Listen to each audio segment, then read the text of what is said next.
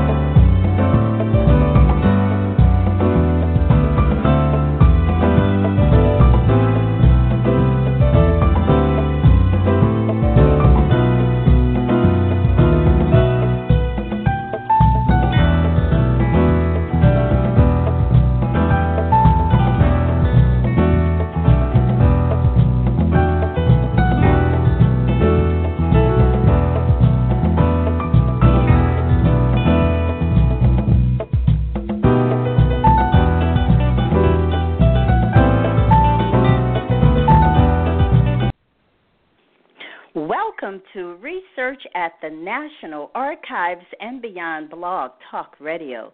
This is your host, Bernice Alexander Bennett, and I'm with co-host Patricia Glover Howard. Hi, Patricia. Hello, Bernice. So excited about this show tonight. Oh, Patricia, I am too. Now, everyone, Patricia will monitor the chat room, and she'll summarize some of the comments that you give, but she's also going to ask some questions tonight of the guests. Well, I want to welcome the callers and chatters to Research at the National Archives and Beyond.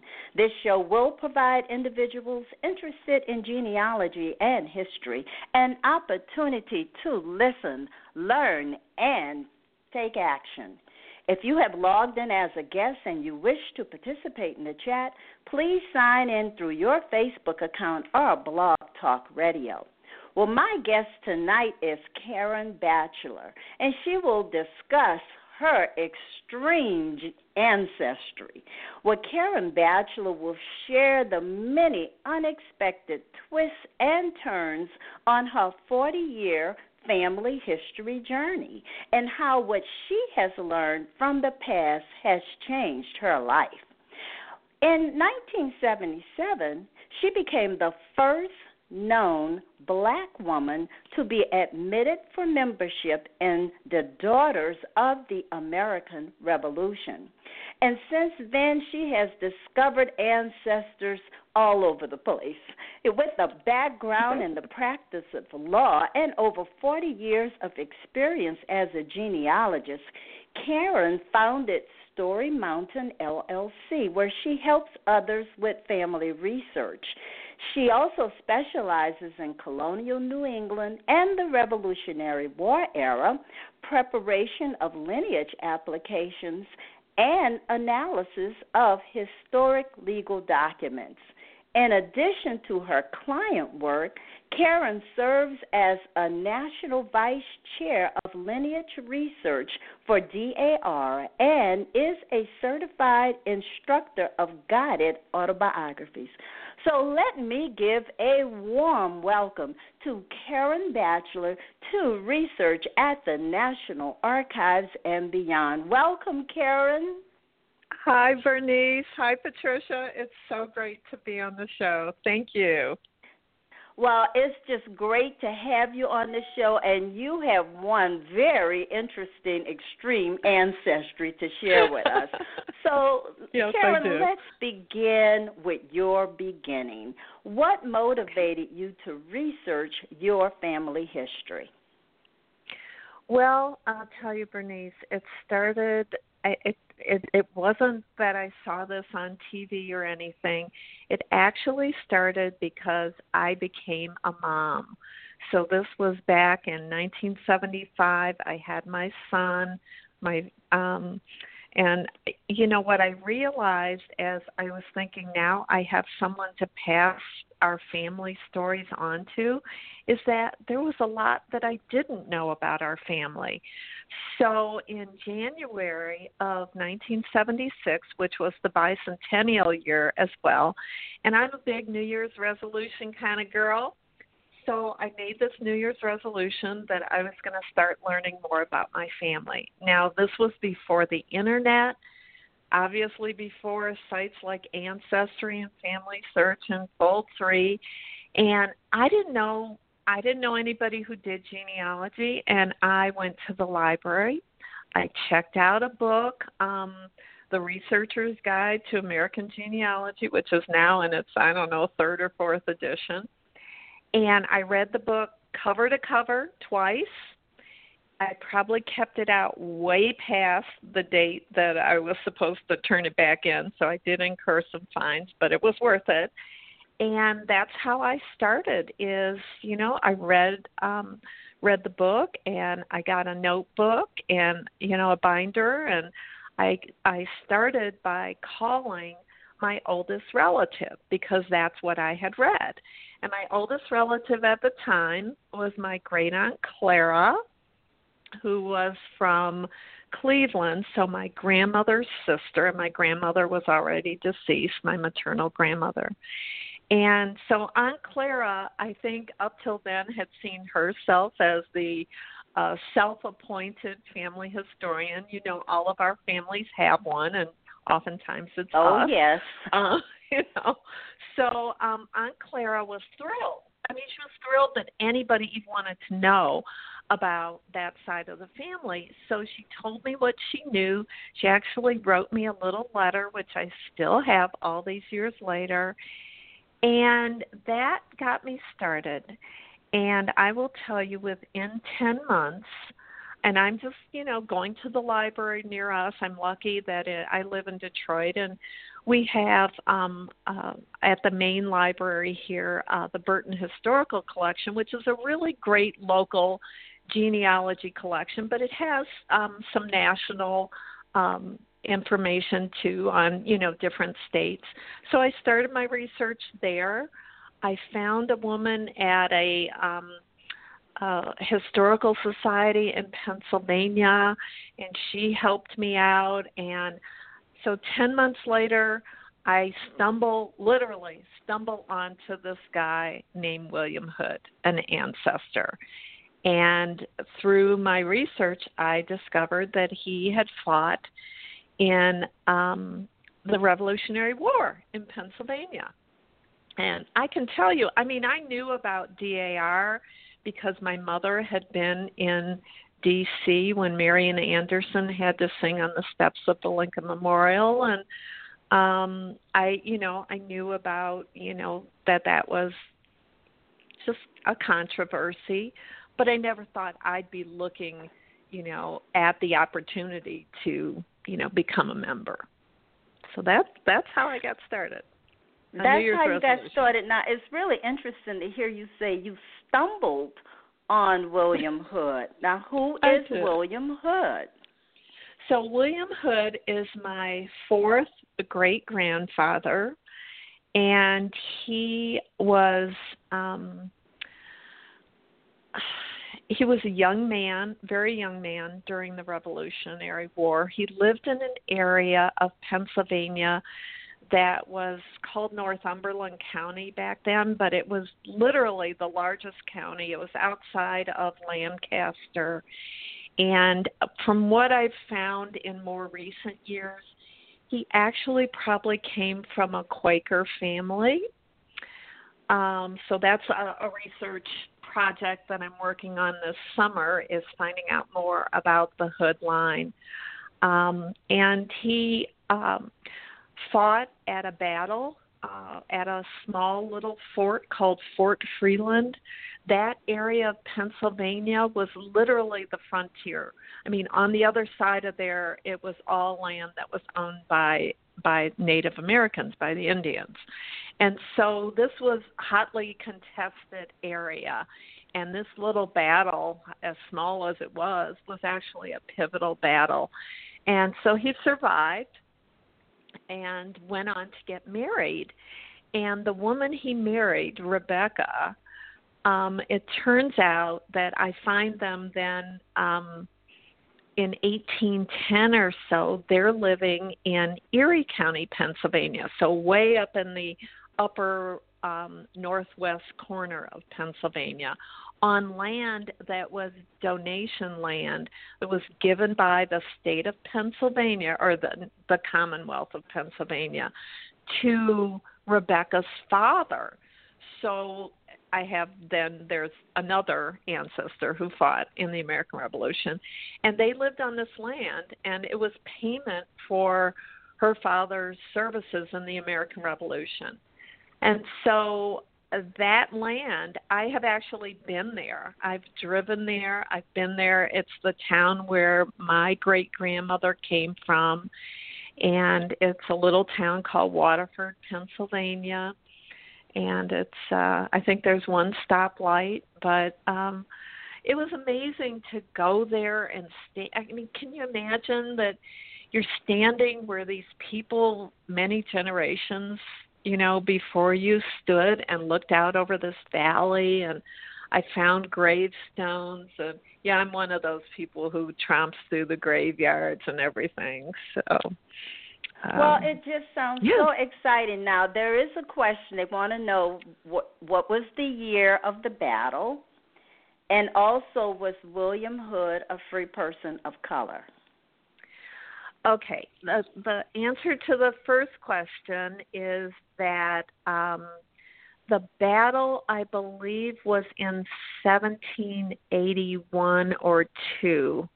I'd have to look it up to see exactly, but around that time. So it was later in the American Revolution. And my family line that goes back to the American Revolution and to my colonial ancestors is not an African line. So all my ancestors on that line are white. Were white. Okay. Yeah. And so in order for you to get to your fourth great-grandfather, someone, or you said your elderly aunt, provided you with information about your family history. Was this part of what she provided you? Not exactly. So here's what Aunt Clara provided me. So Aunt Clara and my grandmother, Hazel, who, was deceased by the time I was born, they were the daughters of Prince Albert Weaver and Jenny Daisy Hood. And Prince Albert was mixed race, so part black, maybe something else. He, the pictures I've seen, he looks like he's mixed, but he was black. And my great-grandmother, Jenny, was white. And so they actually got married in Ohio. And so I don't know if it was in Cleveland, but it was in the county where Cleveland is. That's where they made their home.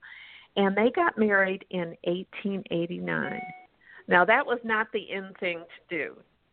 And my great-grandmother was disowned by her family because she married my great-grandfather. And so Okay. would have been her great-grandfather, let's see, who was William Hood. So, no, it would have been her great-grandfather, who was William Hood, who fought in the American Revolution. So Jenny was the daughter of Andrew Coover Hood, who fought in the Civil War on the Union side. And he fought in Pennsylvania. But guess what? It didn't matter. He was not pleased that his daughter married a man who was black, and so he disowned her. Wow. So that's the line. It's her line and her mother's line that goes back for me into the very early days of this country. Okay, and so with the information you had on William Hood, this is what allowed you to be admitted into membership into DAR? Yes. So here's the thing. Back then, this is 1976 when I discover my patriot ancestor, William Hood. And so I was lucky, and I think many of us are, that we have like a genealogy mentor. So mine was Margaret Ward, who was a Black archivist at our library here in Detroit. And she really, helped me as I was doing research, encouraged me. Sometimes we just need that encouragement to keep going. So when I found absolutely. William, when I found William Hood, I was actually moving past him. I didn't take it as seriously as Margaret did. And she said, no, you need to stop here. You need to look at this, and you need to consider applying to DAR.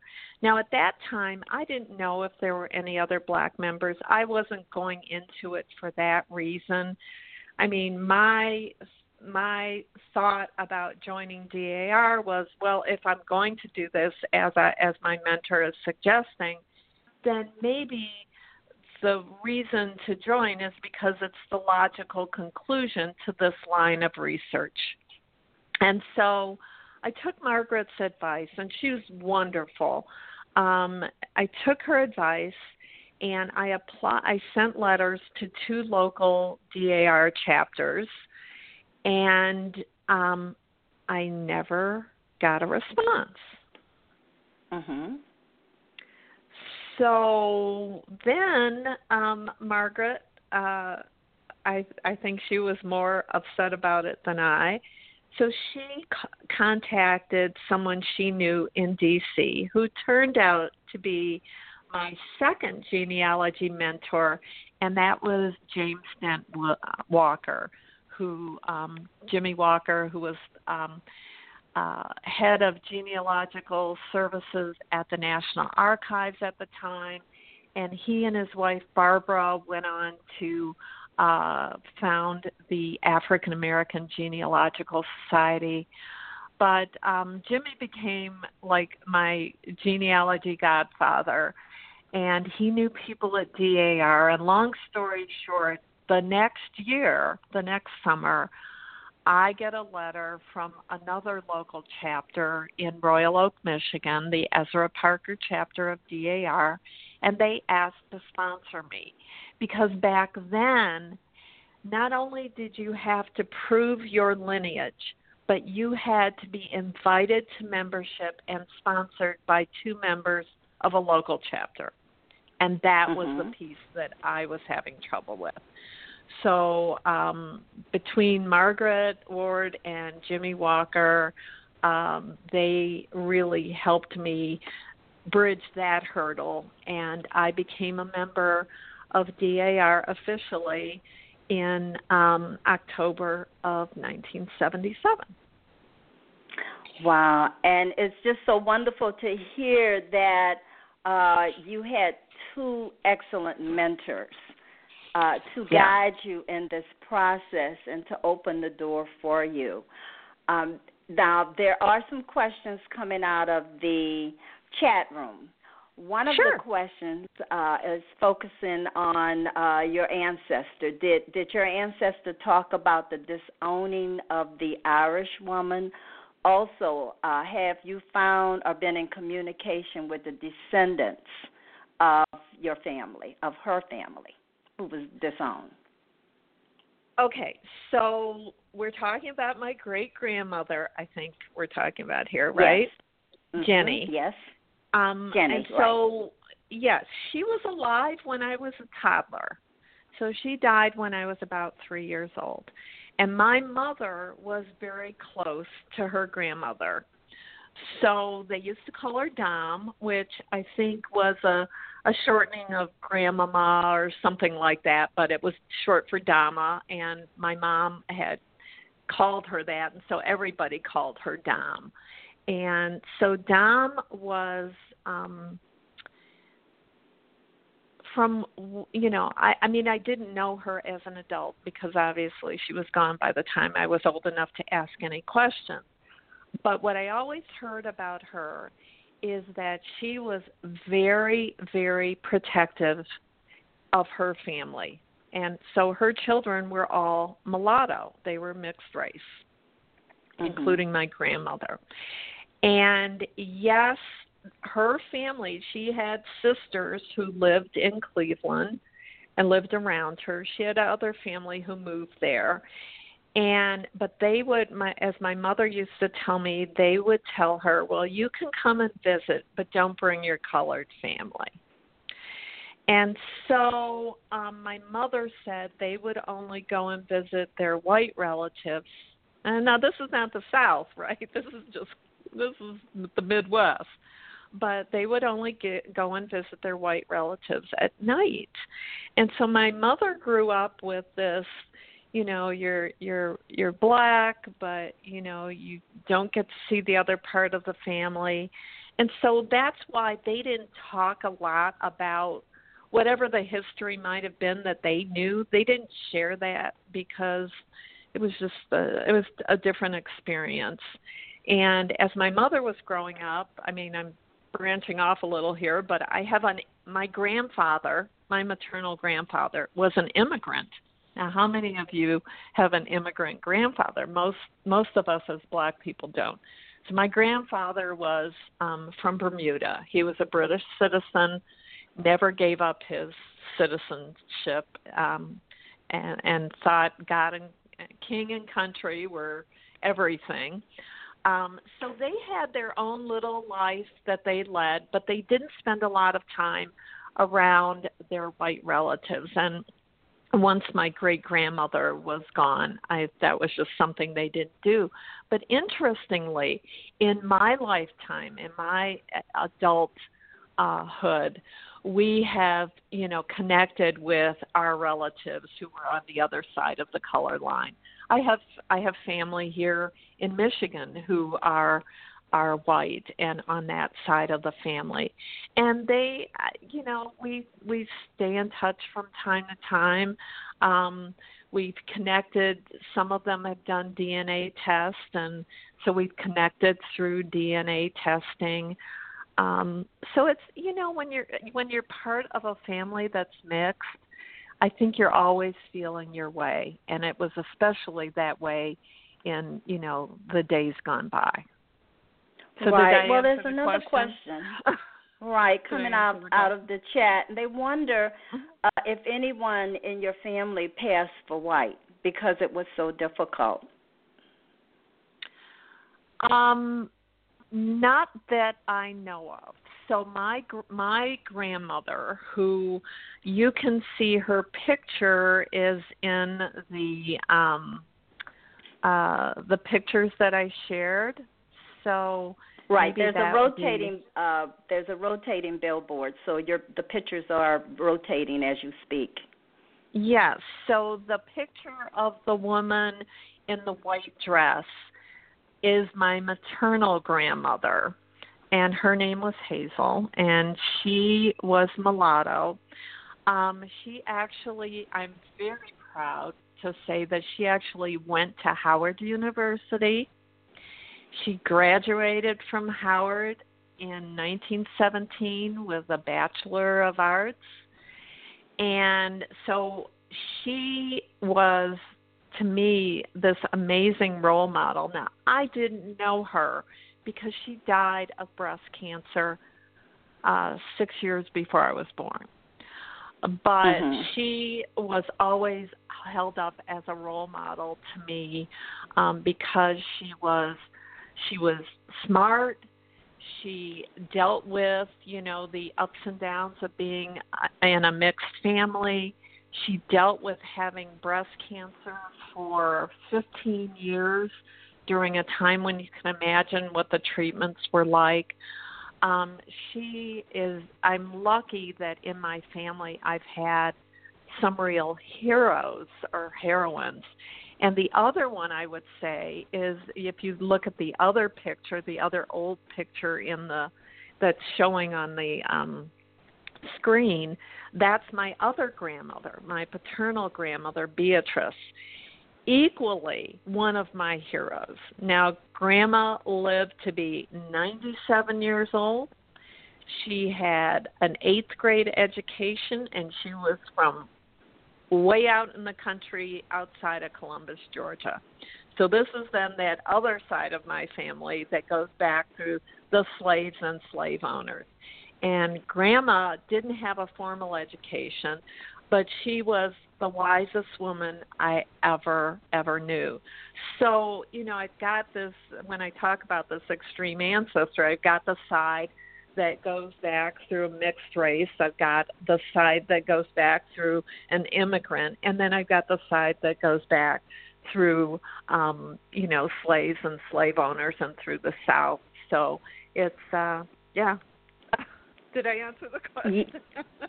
I think you did, and we're going to take a quick break and then come back and talk a little bit more about your ancestors and slavery and find out what you discovered about your ancestors. So we're going to just take a quick break. And this quick break is going to be a word from our sponsor, and the sponsor is Roots to Glory Tours. Well, each year, Africans in the diaspora, from the Americas to Europe, make the decision to trace their ancestral roots by DNA. For some, it's difficult and emotional, while for others, it serves as a final destination from the journey traveled hundreds of years ago by their ancestors. Finally, they are now able to put closure to the question of who am I and where did I come from. The need to identify with a place called home is extremely important. Roots to Glory Tours will help bridge that gap by guiding, introducing, and being a part of the experience of discovery and reconnection to Africa as they embrace their long-lost families. To find out how you can participate in a number of tours to Africa, go to www.rootstoglory.com. You can also find them on Facebook, Instagram, and Twitter. That's Roots to Glory Tours. Well, I want to welcome everyone back to Research at the National Archives and Beyond Blog Talk Radio. This is your host, Bernice Alexander Bennett, and you can join me every Thursday at 9 p.m. Eastern Time, where I will have an expert to share resources, stories, and answer your burning genealogy and history questions. Remember, all of my guests share a deep passion and knowledge of genealogy and history. All of my shows are available as a podcast immediately after the broadcast, and they can be downloaded from Blog Talk Radio, iTunes, TuneIn.com, and Stitcher.com. Now, you have been listening to Karen Batchelor share her extreme ancestry with us. And I think Patricia now has a question for you, Karen.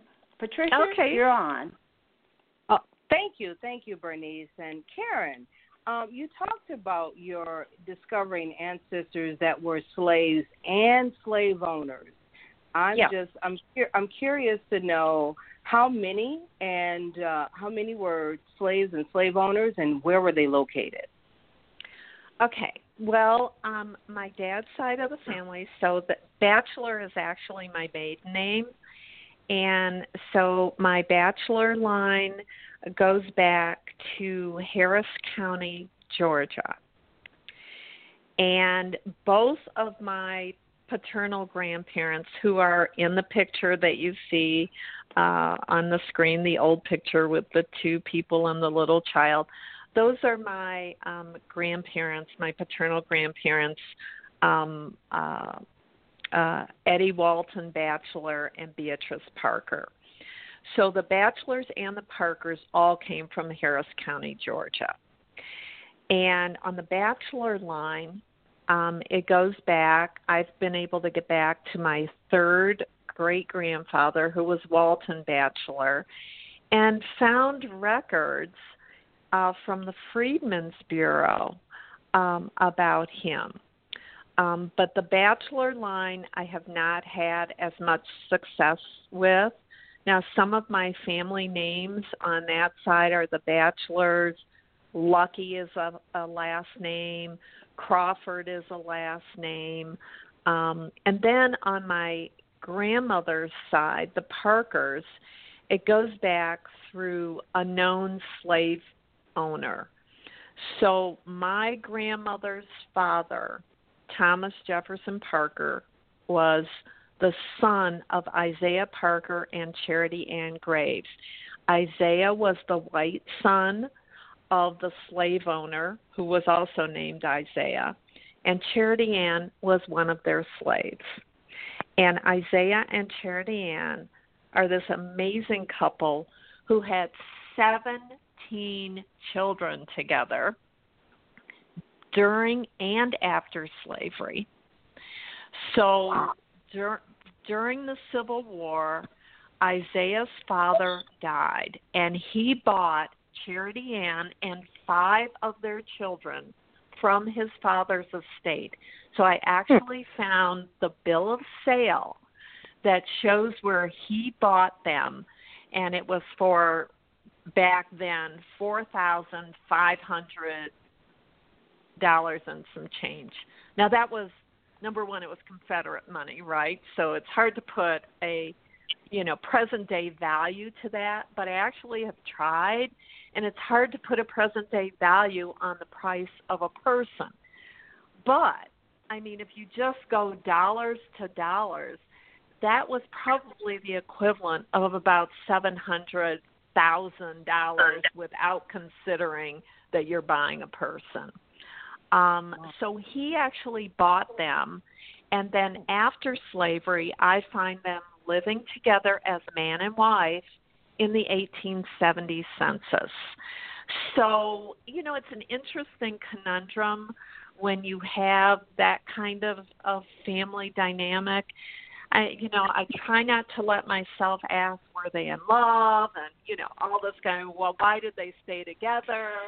Mm-hmm. And, but they did stay together, and he died, and, this family has multiplied like nobody's business. So I have a lot of Parker cousins all over. I actually think that they showed a bravery that, normally you wouldn't see back in those times. My goodness. Yeah. Well, there's a question coming out of the chat. They want to know, where did you find the bill of sale, and what year was it? The bill of sale was from 1861, and I'm proud to say, now, I did not find the bill of sale myself. My father did, because after I started doing genealogy and became a member of DAR, my father got inspired to start doing genealogy too. So he spent a lot of time on the Parker side of the family, and they went down to Georgia. And this bill of sale is online now. It's part of the probate records in Georgia. But my dad actually found the record, and I just remember how proud he was. I mean, we inspire one another within a family, to find more out about our ancestry. And so Dad was the one who found this, but the estate was probated in 1861. So that was during the Civil War. And then when did you find the Freedmen Bureau record? Just recently, in the last 2 years, did I find those. So that the Batchelor line has been more difficult for me to research. The Parker line, it's like when you're back as far as I am, and you have all these lines that branch out, I kind of jump around, so I'm not going to tell you I think that's the best thing to do, but I do. And so, for instance, last fall, I was able to prove that Isaiah, of my great-great-grandfather who bought Charity Ann, he fought for the Confederacy.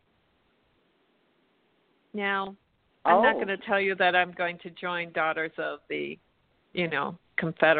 Confederacy or whatever that association is, but We had always heard that maybe he fought for the Union, even though he was in Georgia, but I definitely proved that he did not. So the Freedmen Bureau records I found online on Ancestry. So what's really great now is a lot of information has been digitized, which wasn't what it was like when I first started doing genealogy. But I would caution everyone listening that really only about 10, maybe 15% of the records that are available to you for family history have been digitized. So if you just rely on what's online, you will be missing the mother lode about your family history. So I actually get out and I go, looking in different places, historical societies, and I'm ashamed to say, but I am about to make, for the first time in 40 years, I am going to Salt Lake City this summer. And I'm going to spend a week there doing research. But I think the lesson is you actually have to let your fingers do the walking. You have to get out and look for the data. Right, and that just is our as you genealogy. mentioned, going to the land in Pennsylvania and kind of walking where your ancestors walked and looking at the tombstone, it does do something for you. To say that you didn't just sit at your computer and do your genealogy. I also think that it's wonderful to hear that your father became motivated after you joined DAR to start looking for his side of the family. There's a comment in here for you that says, no reason to be ashamed for being a first-time trip to Utah. We all take it one day, so don't be ashamed of the fact that this is your first time doing it. But I want to continue. It's been on my wish list forever, and I'm just doing it, but I'm doing it.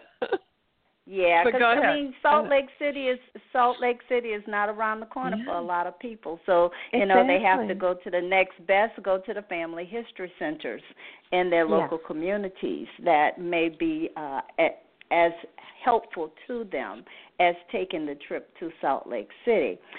But because we're talking about your extreme ancestry, I know that you have found a colonial witch or two.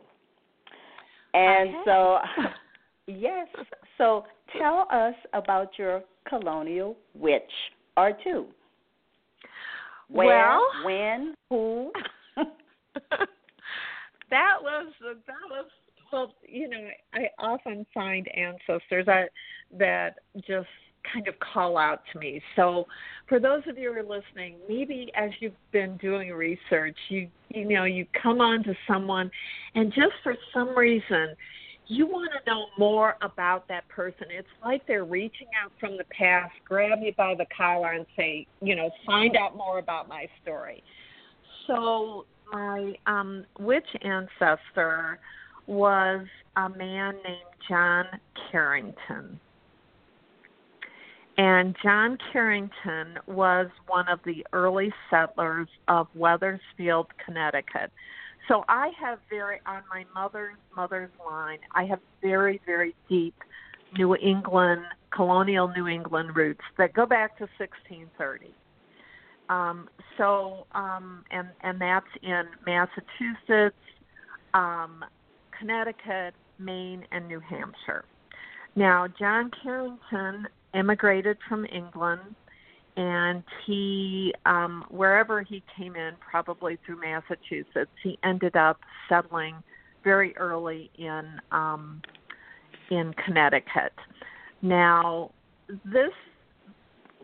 what I've found out about Puritan times, it was like Nazi Germany. It was a very harsh, unforgiving, very tough time to live, and that doesn't diminish what slavery was, but this was really bad too. And so the Puritans believed that if anything bad happened, it was because of the devil.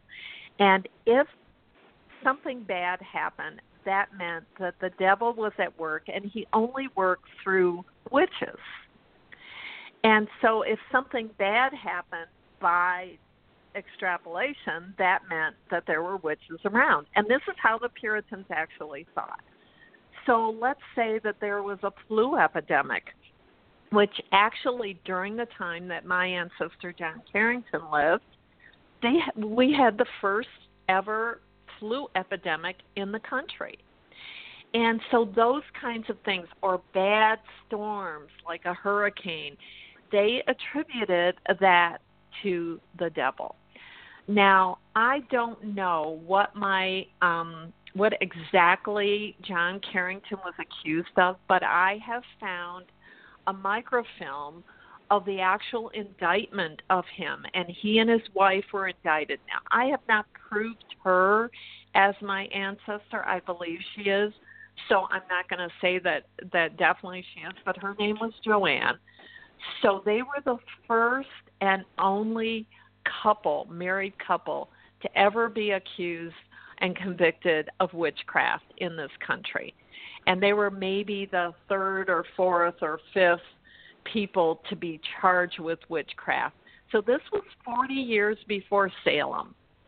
So they were charged in 1651, and the indictment said that they were accused of familiarity with Satan.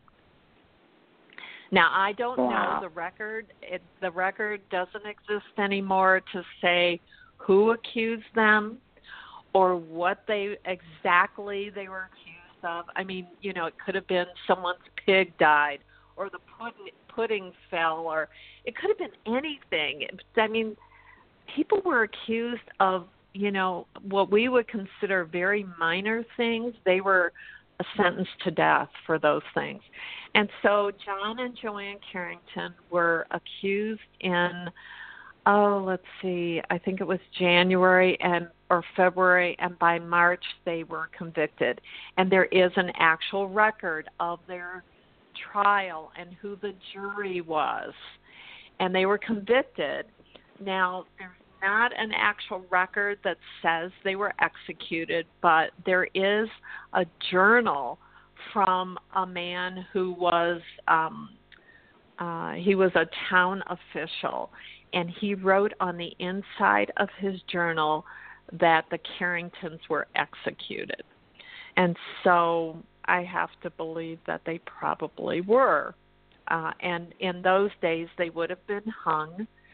No witches were ever burned or no people were ever burned for witchcraft here in this country. That was done in England.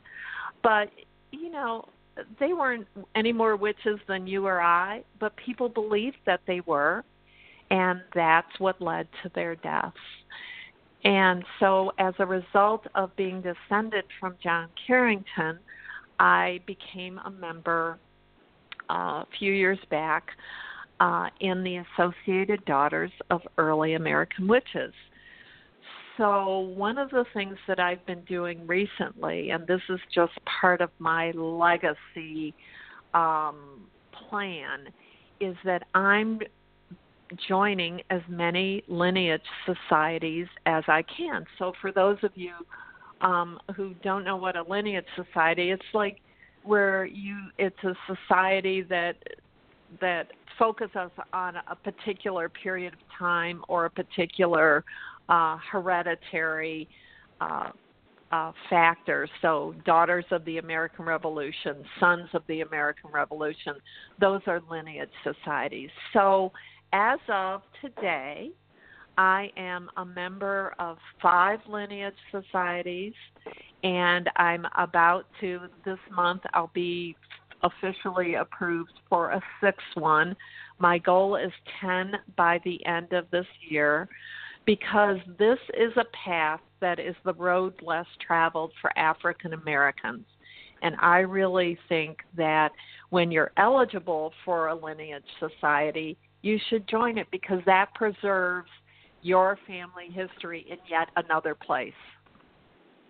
So, and tell those me, are my witches. because because you are joining so many of these societies, and you feel this is a way of really documenting and preserving your lineage.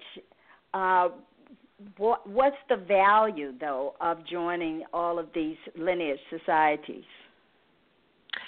Well, okay, so at this point, from what I know now, I mean, and I would say this is kind of low-hanging fruit. And I look at my genealogy sometimes as what are some of the easier things to do and what are some of the harder things that I need to do. And, you know, we all have those lists that we keep about, you know, what we're working on. And so I'm eligible for the easier ones. I am eligible for 25 lineage societies, of which I have applied to and joined now 6. For me, it gets down to something really basic, and I don't know. I have 2 grandchildren. I have a son who's grown now. I have 2 grandchildren, and they're mixed race. And I want them to know about their heritage. I don't want any part of our story to get left behind, because for all of us, someone else has told the story of who we come from until we started taking charge of telling the story ourselves. And so for me, this is part of my legacy to my grandchildren, is that they're always going to know, our family is always going to know where we come from. And it's the good, the bad, the ugly. I don't leave any ancestors sitting on the sidelines because of, you know, what they did or, you know, who they were or they were bad actors. I take them all because they're mine, and they've been denied to me for all these years, and I claim them all. It's a legacy thing. Well, you have an amen, Karen, amen, coming from Shannon. You claiming them all.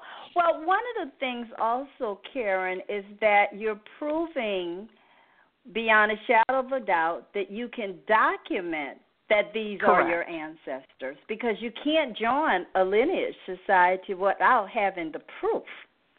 And that's a very good point, because every time I make an application to a lineage society, I am not only filling out a paper application, if you will, but for each generation, I am having proofs to document every fact that I have for each generation, and I have proof for every connection between the generations.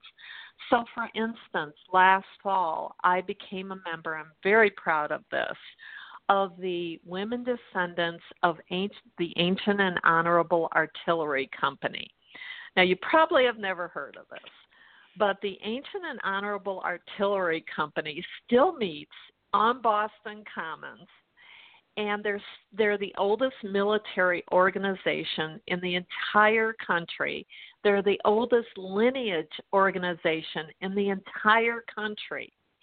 And so they are people who became part of a militia back in Boston. It started, the company started in 1637, and my ancestor, Griffin Craft, became a member of the artillery company in 1638.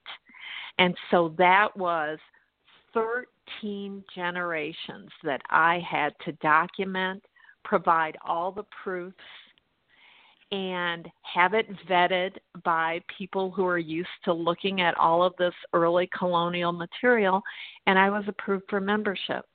So you're right. This is like having someone else look at your research and say, good job, you did a good job. And I think that's important too. Right.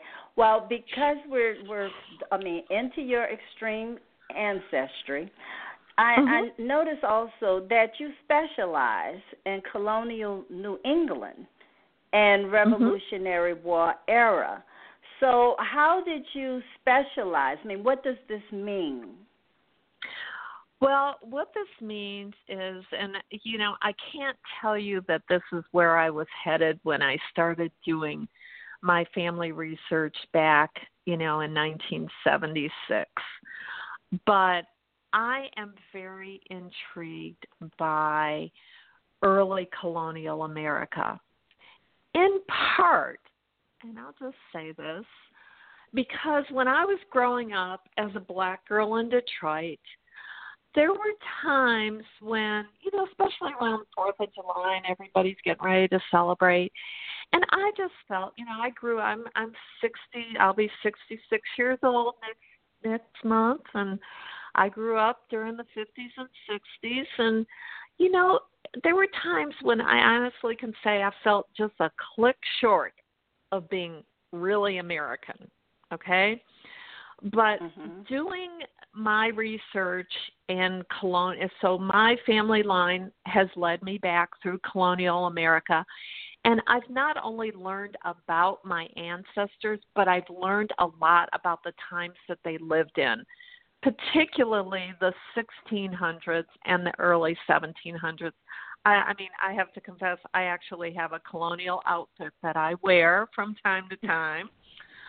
And I wear stays and the petticoats and everything. But there's just something about, I can't tell you why, there's something about that time that really speaks to me.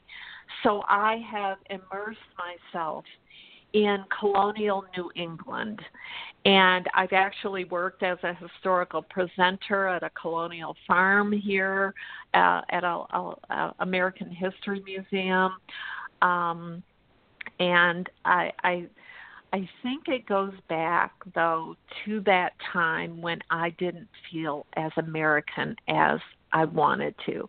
And now, because of the research I've done, not only on my family line, but learning about those times of our country and what it was like for people, I actually feel more American than apple pie. And that means a lot. As a black woman, I'm certain it does. Now, I'm going to take you to one more area, and that's DNA. DNA. Okay, sure. Okay, so tell us about your DNA experience and your extreme ancestry. Well, I did. The first time I've had my DNA tested twice. And the first time I did it was when Ancestry first started doing testing. And I sent my sample in and waited and waited. And right around that time, my mother died. And I just, it was just a really tough time. I wasn't even thinking, sometimes you're like waiting anxiously. Well, I wasn't. And so when it finally came back, I was like, oh, God, what is this? Let me look at it. And so here's what my ancestry is. And this is fairly consistent with, I did later 23andMe. So I am 54% West African. And, of course, for all of us who are African American, of course we're from West Africa because that was where the slave trade was. Of that, I can't remember which of the tests, shows that I'm about 23% Nigerian, of which I'm very proud. And then there's some other, the 54% breaks down into some other areas of Africa. And then I am, depending on the test, and I've gotten two different reads. One test says that I have 2% Native American, 2.3% Native American, and the other test doesn't show that, but the rest is Northern European. So 6% is Northern European. And so how that's been a strange thing that has played out for me because when I first got my DNA results from Ancestry, they said, well, you're 8% Viking. Now, I'm going to tell you, that was the last thing I thought I would hear. So What I have learned, though, since then is that I do have some Scandinavian, and I don't know if that's because I have a lot of British, so my Northern European is British, Scottish, and the Vikings, there was Scandinavian mixing in there. So I'm not sure what that plays out, but my ancient haplogroup, so 23andMe gives you your ancient ancestry. And if you haven't done that, so DNA, I think it's like the first 500 years or so is what you get through Ancestry. And then if you get your ancient haplogroup, maybe that's the next 500 years. So I don't have my father's because he died before I was able to, do DNA testing. And I don't have a male relative that I can test. But on my mitochondrial or maternal DNA, the haplogroup or ancient DNA is H39. Now, there's not a lot out there about that, but H is solid European. That's the European line. 39 is what they call a subclave or a subgroup. It's a very rare one, and here's what I can tell you, that most of the people who are alive today who have that ancient haplogroup live in Finland or Sweden. So maybe that early result from Ancestry.com where it said 8% Viking isn't so far off, but that's my DNA experience. I have been able to connect with cousins, especially on my grandfather's line, my maternal grandfather who was from Bermuda, who I know not much about. So I knew him and I knew where he was from, but I have only been able to find out his mother's name. So here we are,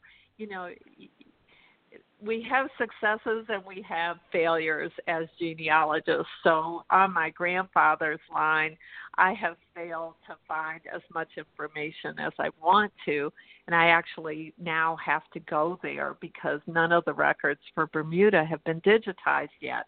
So I that's a research trip for next summer.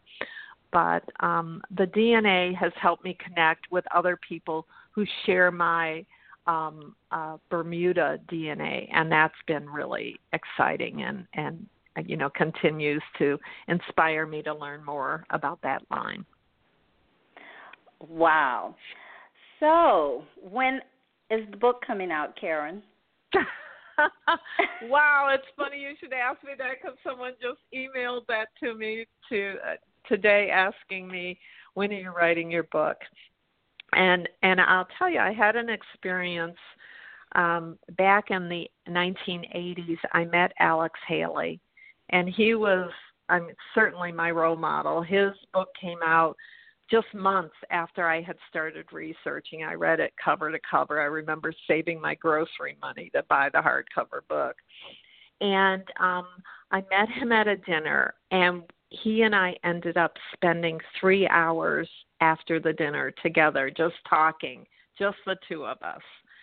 And, it was amazing. And he said, Karen, you have to write these things down. You have to write this juxtaposition of slave and patriot ancestors. He said, you got to write this down. So I would say that that's my next big challenge because I am more a researcher. I love the hunt, and I could research till the cows come home. So sitting down and writing out some of the stories is that challenge. But now as I've gotten older, I'm really motivated by wanting to leave that as a legacy. So that's next on the list. And Anita Henderson and Michael Henderson, they are constantly encouraging me to take that step. So that's on my to-do list for this year too, to start that. Wonderful, wonderful. So do you have any closing remarks for the listeners? And also, how can we find out more about your extreme ancestry? Do you have a blog? I do have a blog. It's extremeancestry.com. And my website for Story Mountain, which is my genealogy business, that is actually under development as we speak. So I've given all my content to the web designer, so look for that to go live in the next couple of weeks. So that'll be storymountain.com, because I really believe that it's not just about finding the names, dates, and places that are the genealogy data of your ancestors. It's about trying to dig in deep and find the stories. And the stories are where the people live on. You know, it's more than just the data. It really is the stories. And so, you know, anyone can contact me at, I'm also on Facebook, Extreme Ancestry on Facebook. So you can reach me there as well. And I always love to connect with people, and if I can inspire someone to, you know, get past the brick wall or to take up another line, I like to do that, because remember, for someone, for instance, my age, to go back to the American Revolution, family tree branches out 126 times. So we tend to, and I'm guilty of this, tend to, you know, focus on just one or two lines at a time. And I did that for years, Bernice. I mean, I just did that, and I, you know, was stuck, and I'd stay on them. I was just, you know, determined. And it wasn't until I got over myself on that and started to look at how the tree branched out that all of a sudden I just had an explosion of success in researching. So I would encourage people to take the road less traveled, you know, or the branch less traveled on your family tree, and see what you can find about someone you haven't researched yet. And also, I think the one real important parting thing that I would like to leave people with is that don't judge your ancestors. Their lives are over, their past. You can't change the past, who they were, what they did, how they lived. And I think that as African Americans, sometimes we leave some of our history on the table because we don't want to go into those painful areas where people did things that we wouldn't have agreed with. And so I would just encourage you to, you know, to not judge them and accept that they're your ancestors, and see what you can find out about them that will make you learn more about who you are. Well, I think that's a wonderful advice. Don't judge your ancestors. But we still have one more question coming out of the chat room for you. Sure. And this question goes back to your DNA, and they want to know if you uploaded your DNA data to GEDmatch. I did.